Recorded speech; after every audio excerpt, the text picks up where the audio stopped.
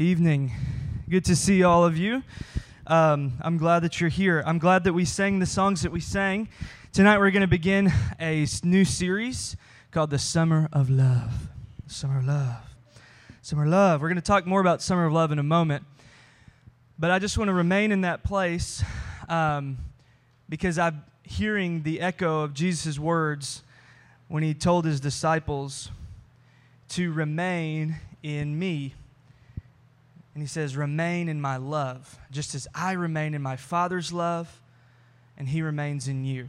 So can we just take a minute, just if you've been running like me all day or all week, would you just take a moment to take a deep breath, and would you just pray quietly, silently in your heart, Lord, remain in me as I remain in you.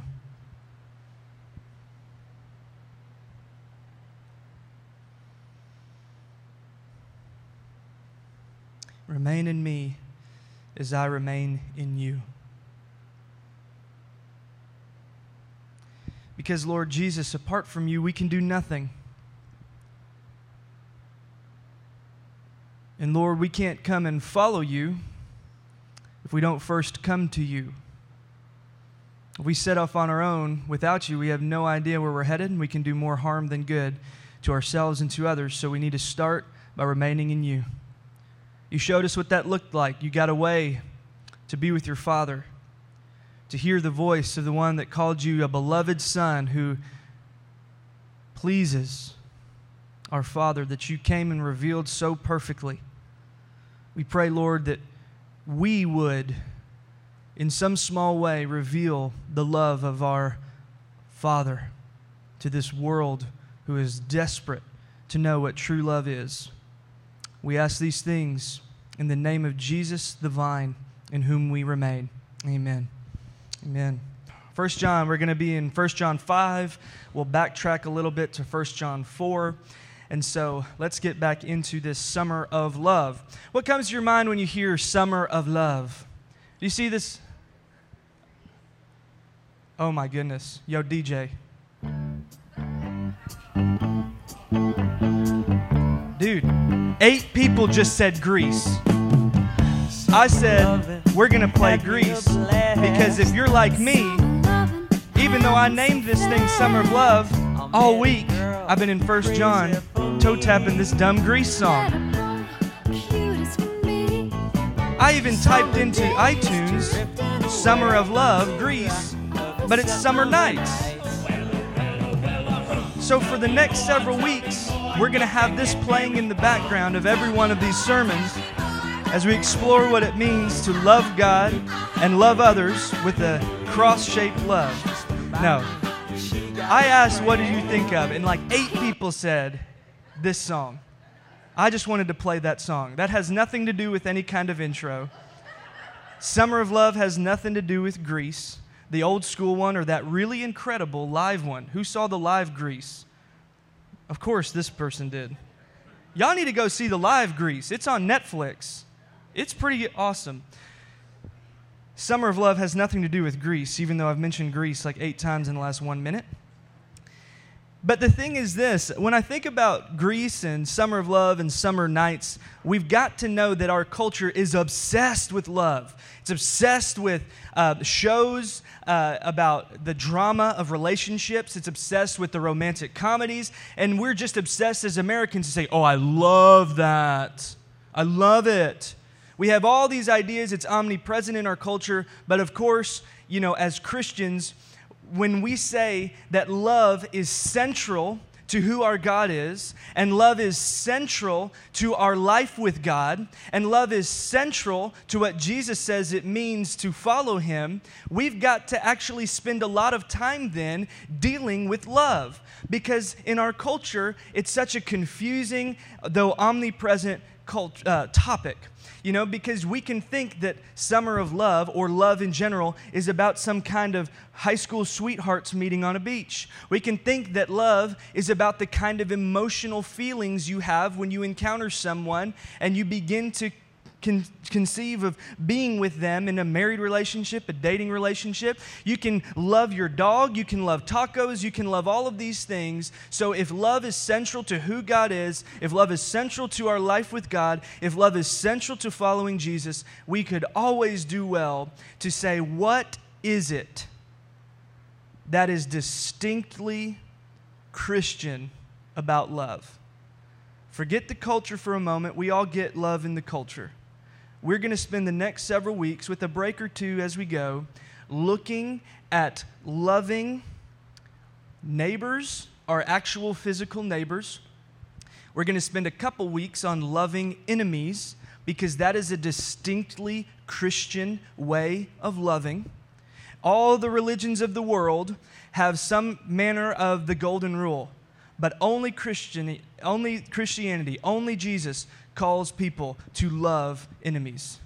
So we should spend a couple weeks talking about this. When we sent out those sermon and just kind of learning, equipping surveys, a lot of you were really keen on what is all this nonviolence and, kind of loving your enemies all about.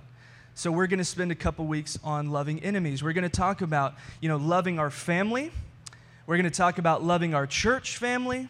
We're going to talk about loving the outcast, the least, because God is always looking for the most marginalized people. And so we're going to be talking about all these relationships to others and how we are to love them. But if we want to build a solid house on loving others, it's got to be built on a solid foundation of looking at what it means to love God. When Jesus was asked, what's the greatest commandment? What summarizes all the 613 laws in the Old Testament? They asked Jesus, what's number one, numero uno? What did he say? Love the Lord your God with what? Heart, what? Mind, soul, strength. And the second is what? Love your neighbor as yourself. We can all repeat this, but we need to live this. Now, we're not doing the greatest commandment tonight. You can go back. We've got lots of sermons on the greatest commandment. Tonight, we're going to turn to the apostle of love in Summer of Love, and we're going to build a foundation about love with John's words on loving God. And we see some profound things about God, and hopefully, I think we're going to get down this evening. We're going to define the word love. That will be our foundation for the remainder of this series, and we're even going to get at what does it mean to love God? Because you grew up, and maybe if you grew up in church, you're told, love God, love Him with all your heart, soul, mind, strength. But isn't it difficult to love an unseen being? Isn't it difficult, especially when you've been fed the cultural definitions of love about emotionality and all these things? What does it mean to love God? John will help us. Let's look in 1 John chapter 5, verses 1 to 5. Let's start there and see what he has to say. Beginning in verse 1. Everyone who believes that Jesus is the Christ has been born of God. And everyone who loves the Father loves his child as well. This is how we know that we love the children of God, by loving God and carrying out His commands. He takes it a step further, really zero in on verse 3. In fact, this is love for God, to keep His commands. And His commands are not burdensome, for everyone born of God overcomes the world. This is the victory that has overcome the world, even our faith. Who is it that overcomes the world? Only the one who believes that Jesus is the Son of God. Belief, faith, love. These are John's favorite words in one of my favorite books, and he's always seeing that love of God and love of others are mingled and mixed with our faith, with our belief that Jesus is King. And we see that loving God and loving others is inseparable. So let's look briefly at verse 1 again and see how we can sort out what he's after with loving God. Because we can't go love our enemies if we don't know what it means to love God. He says, everyone who believes that Jesus is the Christ has been born of God. And everyone who loves the Father loves his child as well. So how do you know that you love the children of God, those who've been born of God? The answer is in verse 2. Can y'all look with me? This is how we know that we love the children of God. Y'all see that? What does it say? By loving God. So how do you love others? How do you love God's children? You love God. He's saying, if you love God, there is something we're going to see in these next few moments that is overflowing in you and out to others. John is certain that if you love God, it is going to propel you into love of others. If you don't believe me, I'll show you in just a moment. But first, let's keep walking through this little paragraph. So, how do you know then you love God? Are you with me?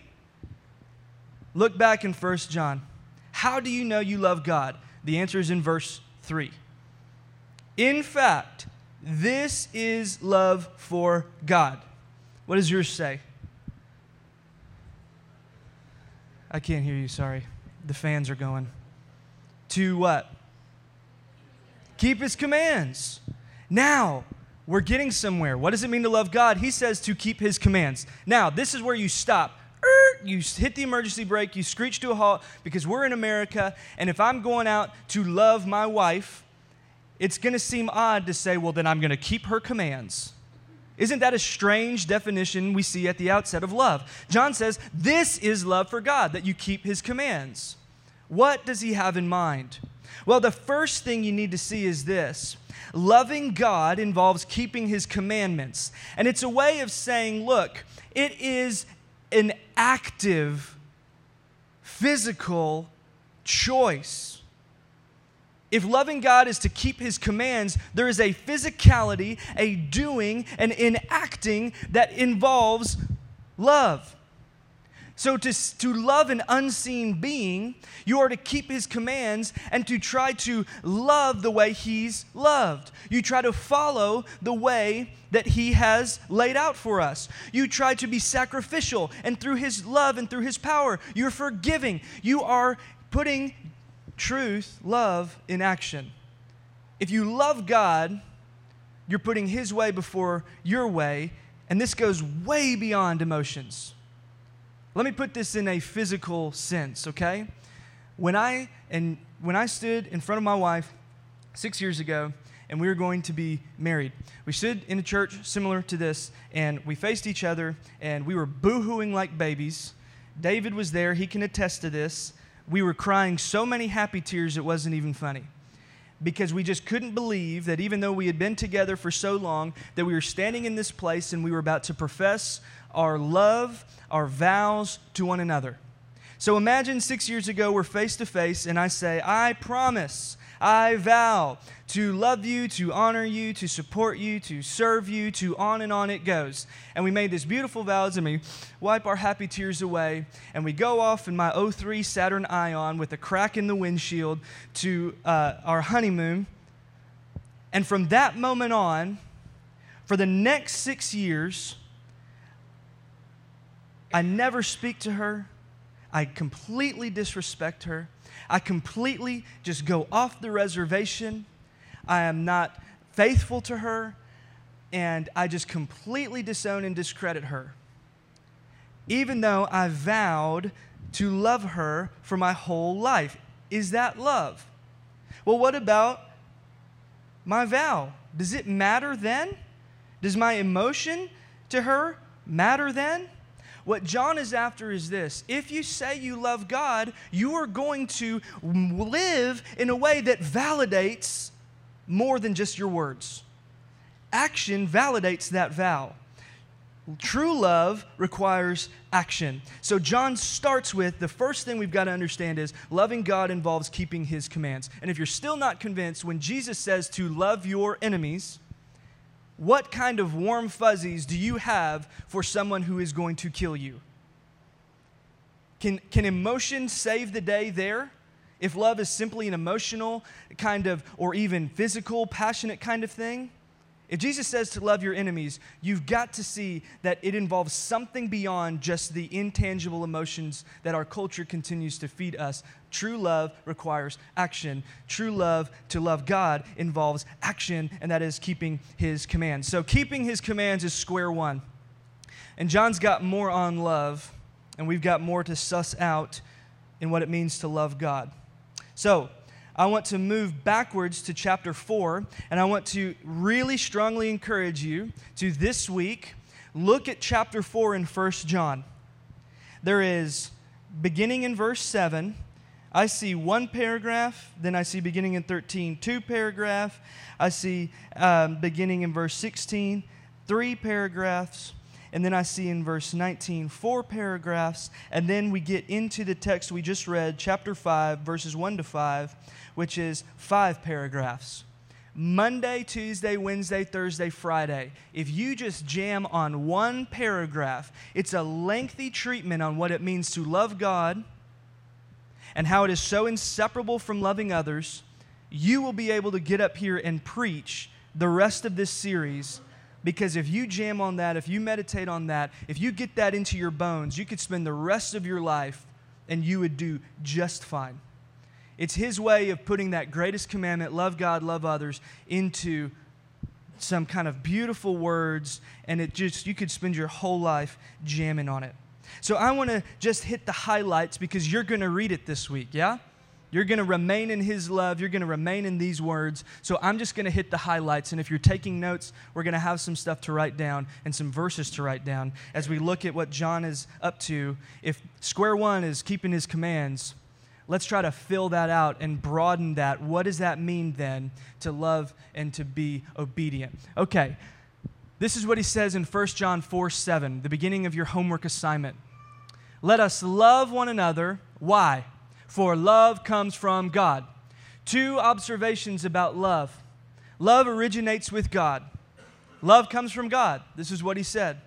It comes from Him, and the love that we give to others is borrowed from God and recycled out to others. I didn't drum it up. It came from Him. So observation number 2, we see love from God gives us the ability and the motivation to love others.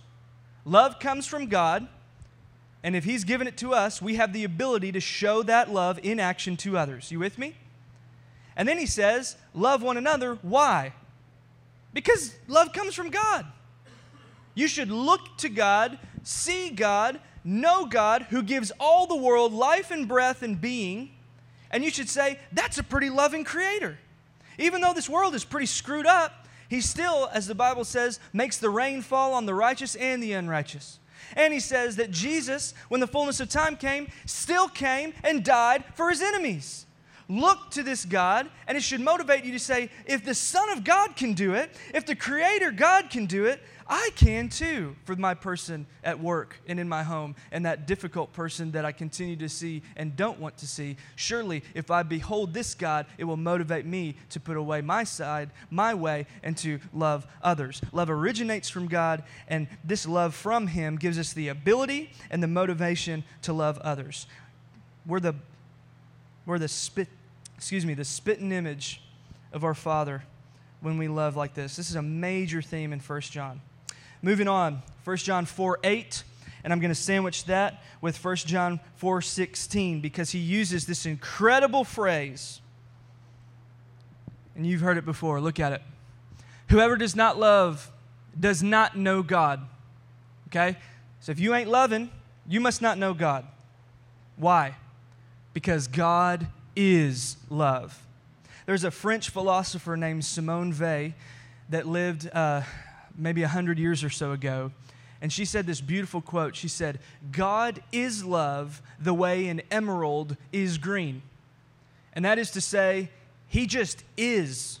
An emerald is just, it's like synonymous with green. Through and through, at the core, if you drill down to the center of the molten lava core of who God is, you find love. So, you can tease that out like the spokes of a bicycle wheel, and God is loving in His holiness. God is loving in His justice. God is loving in His wrath.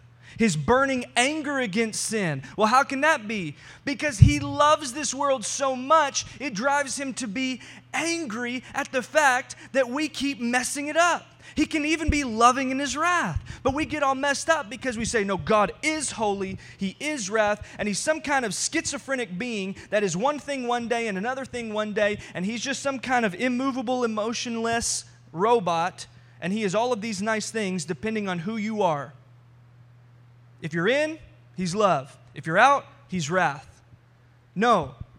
Of all the things that John could say, don't lose the fact that he says God is love. God is holy. God is faithful. God is merciful. But he is loving in his faithfulness. He is loving in his mercy. He is loving through and through, just like an emerald is green. God is love. Of all the things he could say, God is love. Jesus is the image of the invisible God. If you want to see what love looks like in action, the God who is love fully revealed himself in Jesus, who is the image, the exact representation of his being. To quote Colossians 1, Hebrews 1, write it down if you don't believe me. So if you want to know what God who is love looks like, look at Jesus. Oh, we want to look everywhere else. We want to talk to the guy on your lunch break that's telling you, man, but what about all this stuff in the Old Testament? He says, that is a shadow of the full revelation of Jesus who comes and who chooses not to kill, but rather to be killed. He chooses not to ostracize people, but to welcome people. He chooses not to give people cancer, but heal them of cancer. So when you hear some kind of distortion of the God who is love that looks unloving, or who is responsible for the murder and abuse of children, that to me is a monstrous distortion of the God who is love. If he is responsible for those things, I think that is a blasphemous and bankrupt theology, because you're blaming God for the works of evil and Satan that Jesus himself, who is the image of God, came to destroy. And I read a blog this week called "Did God Give Me Cancer?" And it made me want to scream and punch my laptop, because someone who's a leading voice in this world talks about a God who looks more like a monster from the worst summer movie we'll see than a God who is love.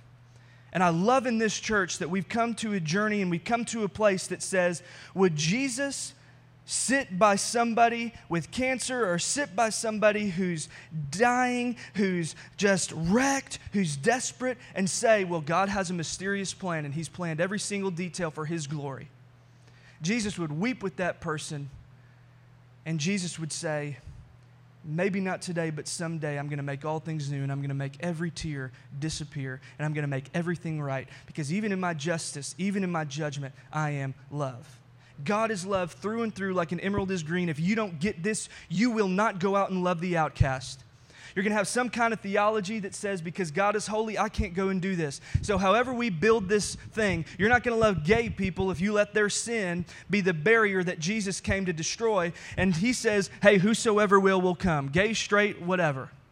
We need to be a people who are relentlessly loving others, regardless of their background, regardless of their baggage. We need to be relentlessly loving others because we are children of the God who is love.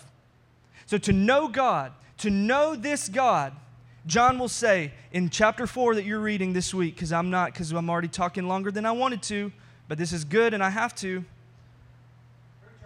Preach on. Thanks, Sid. To know this God is to know love and to be able to love. Why? Because he said, if you're not loving, you must not know God. So if you want to be able to love, you got to know the God who is love. Yes? This is what John is just so emphatic about. You must know the God who is love. But so many of our people don't even like God because they have these bankrupt visions of what he's like. There's a story that so gripped me from a Catholic spiritual writer. And he was a spiritual director. And a 70-year-old nun came to him. She took her sacred vows when she was in her early 20s. And for 50 years, she served the church, the Catholic Church, as a nun. And for 50 years, she was never taking communion, because she would try to skirt away and do this. And if you know Catholics, you know that the Eucharist is central. And you know that it's so vital to the salvation in their system. And they're just convinced of this, and it's so powerful. It's so beautiful. That's why you go to Mass. Mass is a word for the communion. That's it. And she's not taking it for 50 years. Why? Because they're praying the Our Father. She's talking about the Father, the Father, the Father. And her father abused her for decades before she went and married Jesus in the church and served as a nun. And when she was 70 years old, she finally knocked on this spiritual director's door, crying at a conference. She'd spent 50 years of her life running from the God who is love, even within the church. She served him, but she didn't love him because she didn't even like him, because her daddy screwed up big time. And she came to this man, she knocked on his door, and with tears in her eyes, she says, I'm so tired of running. I don't even like God. We pray the Our Father every day, and it just kills me. And he said, I just want you to go and for 40 days pray this prayer. Abba, I belong to you. Abba is what Jesus taught us to pray. Jesus who revealed the God who is love. He says, you want to know what God is like? He is like our Abba. And the Holy Spirit who is within us gives us the ability to cry out and say, Abba, like Papa, Daddy. And for 40 days, Abba, I belong to you. Abba, I belong to you. Abba, I belong to you. And little by little, she let her Abba break through and show her, reveal to her, the God who is love, the Father who is love, when so many other fathers aren't. But we've got to start with this conversion experience that says, God, you are love, and there is nothing that I can do that would separate me from your love if I am in Jesus, your Son. Speaking of his Son, we look at 1 John chapter 4 in verse 12. He says, this is love. That means pay attention. Very rarely in our Bibles do we get something so straight up Webster's dictionary for us. This is love. Some are loving. Emotions, good vibes, good feelings. All you need is love. No, not that we loved God, right? Because love comes from who first? God. But that he loved us and what? Sent his Son as an atoning sacrifice for our sins. Love is sacrificial. Love is action. Love is beyond feelings, although it can encompass our feelings. It is our feelings that move us to act. And so we look and say, okay, we're getting there now. God is love, and his love is sacrificial. God loved us that he gave. But watch this. He gave something that cost. If he has $100, he doesn't just give you 10 cents. He gives you all of it. And so here finally is our definition of love. And you've heard it before, but you're going to hear it again if you've been involved in this church. Love, then, taking all that the apostle of love, John has said about love, all that we look back to Jesus in his actions, in his way of saying things like, if you love me, you will keep my commands. If you love me, you'll follow me. Love is this, ready? Love is relating to another as valuable, even at cost to yourself. Did God relate to us as valuable even when we were enemies? Yes. Did God relate to us as individual people that he loved and created? Yes. Love is relational. And then finally, even and maybe especially if it costs you something. Because if it costs you something, you're really moving, you're really acting, and you're obeying God who told us, greater love, Jesus said, has no man than this, that he lay down his life for others. And he didn't just say it, he showed it. So loving God then, what does it mean to love God? Using that definition, using the example of Jesus, using the words of Holy Scripture in 1 John, the apostle of love. Here is my thesis for you this evening. Loving God, yes, involves keeping his commands, but it is so much more than that. And here's what I commend to you. What does it mean to love God? Loving God is to abide in his love. Remain in his love, that is to know the God who is love. You with me? To abide in his love, and then to value him above all else. Because he says, you're going to obey my commands. So to value him is to say, okay, I'm going to sacrifice my way for his way.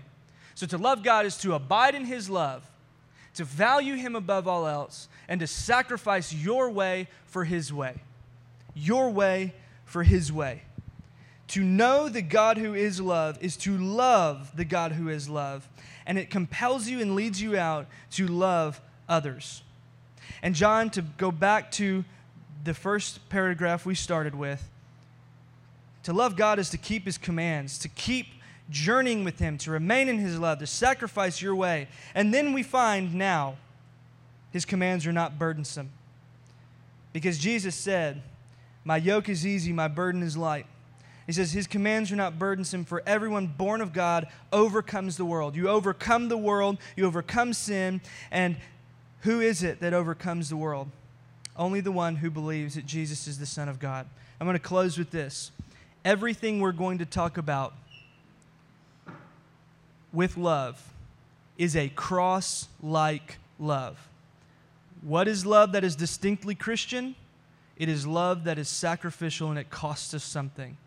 The cross Jesus related to us in this world is valuable, even though it was wrecked with sin and under the dominion of evil. He's still related to us as valuable. Love costs God something. And so if we're going to love others, it's going to look like the cross because it cost Him His life. So many people in our lives, even you tonight, may be afraid that God's love is conditional, and I'm here to tell you that it is unconditional. This week, we had 2 precious foster kids. Many of you guys met them, and what we did is what we do with our 2 little girls, and that is we had a kind and loving jar. And every time they would obey our commands, every time they would love others, every time they would share, every time they would do this without being asked, they would take a little poof, and they would get so fired up about which color poof they're going to get. Poof. And they put it in the jar.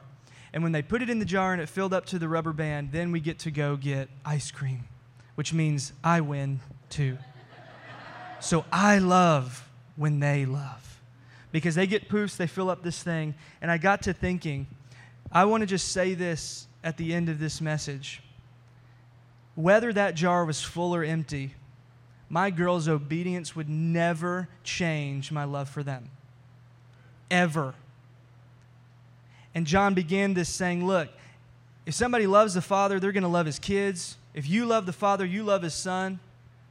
And John read earlier, what father is going to give his kid a scorpion if they ask for a loaf of bread? God is not out to get you. God is for you.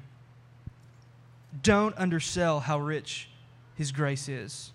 Don't underestimate the power of the love that He has for you in Christ. And don't ever underemphasize the truth that Colt reminded us of last week, that nothing, no thing can separate you from the love God has for you in Christ Jesus. There's no sin too great, no condemnation too great. He has bridged the gulf. He has broken down every barrier because the cross showed us what love is. So, I pray that you would fall in love with the God who is love, and it would lead you, compel you out to love others. And I pray as we begin this journey, Lord, that we would be a church that is not known for its size, known for its worship, known for its preaching, known for its people, known for whatever name or thing that we do in this city. I pray that we would be known for love. A wholesale, incredible, ridiculous, sacrificial love for you that leads us to a wholesale, ridiculous, radical, sacrificial love for any and everyone we meet. Because that's what we saw in Jesus.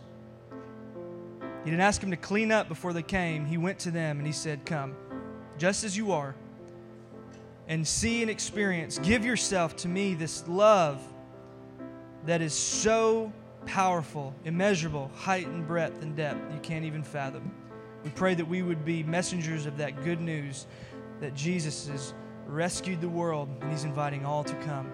So this evening, may we come and remember the sacrifice of Jesus, His body and His blood, that we would take it into us, not just because it's another night and it's what we do, but that we would take the bread, we would take the blood, and we remember that we are forgiven, that we are loved, and we are His. So all who are in Christ, we invite you to come as we stand together and sing.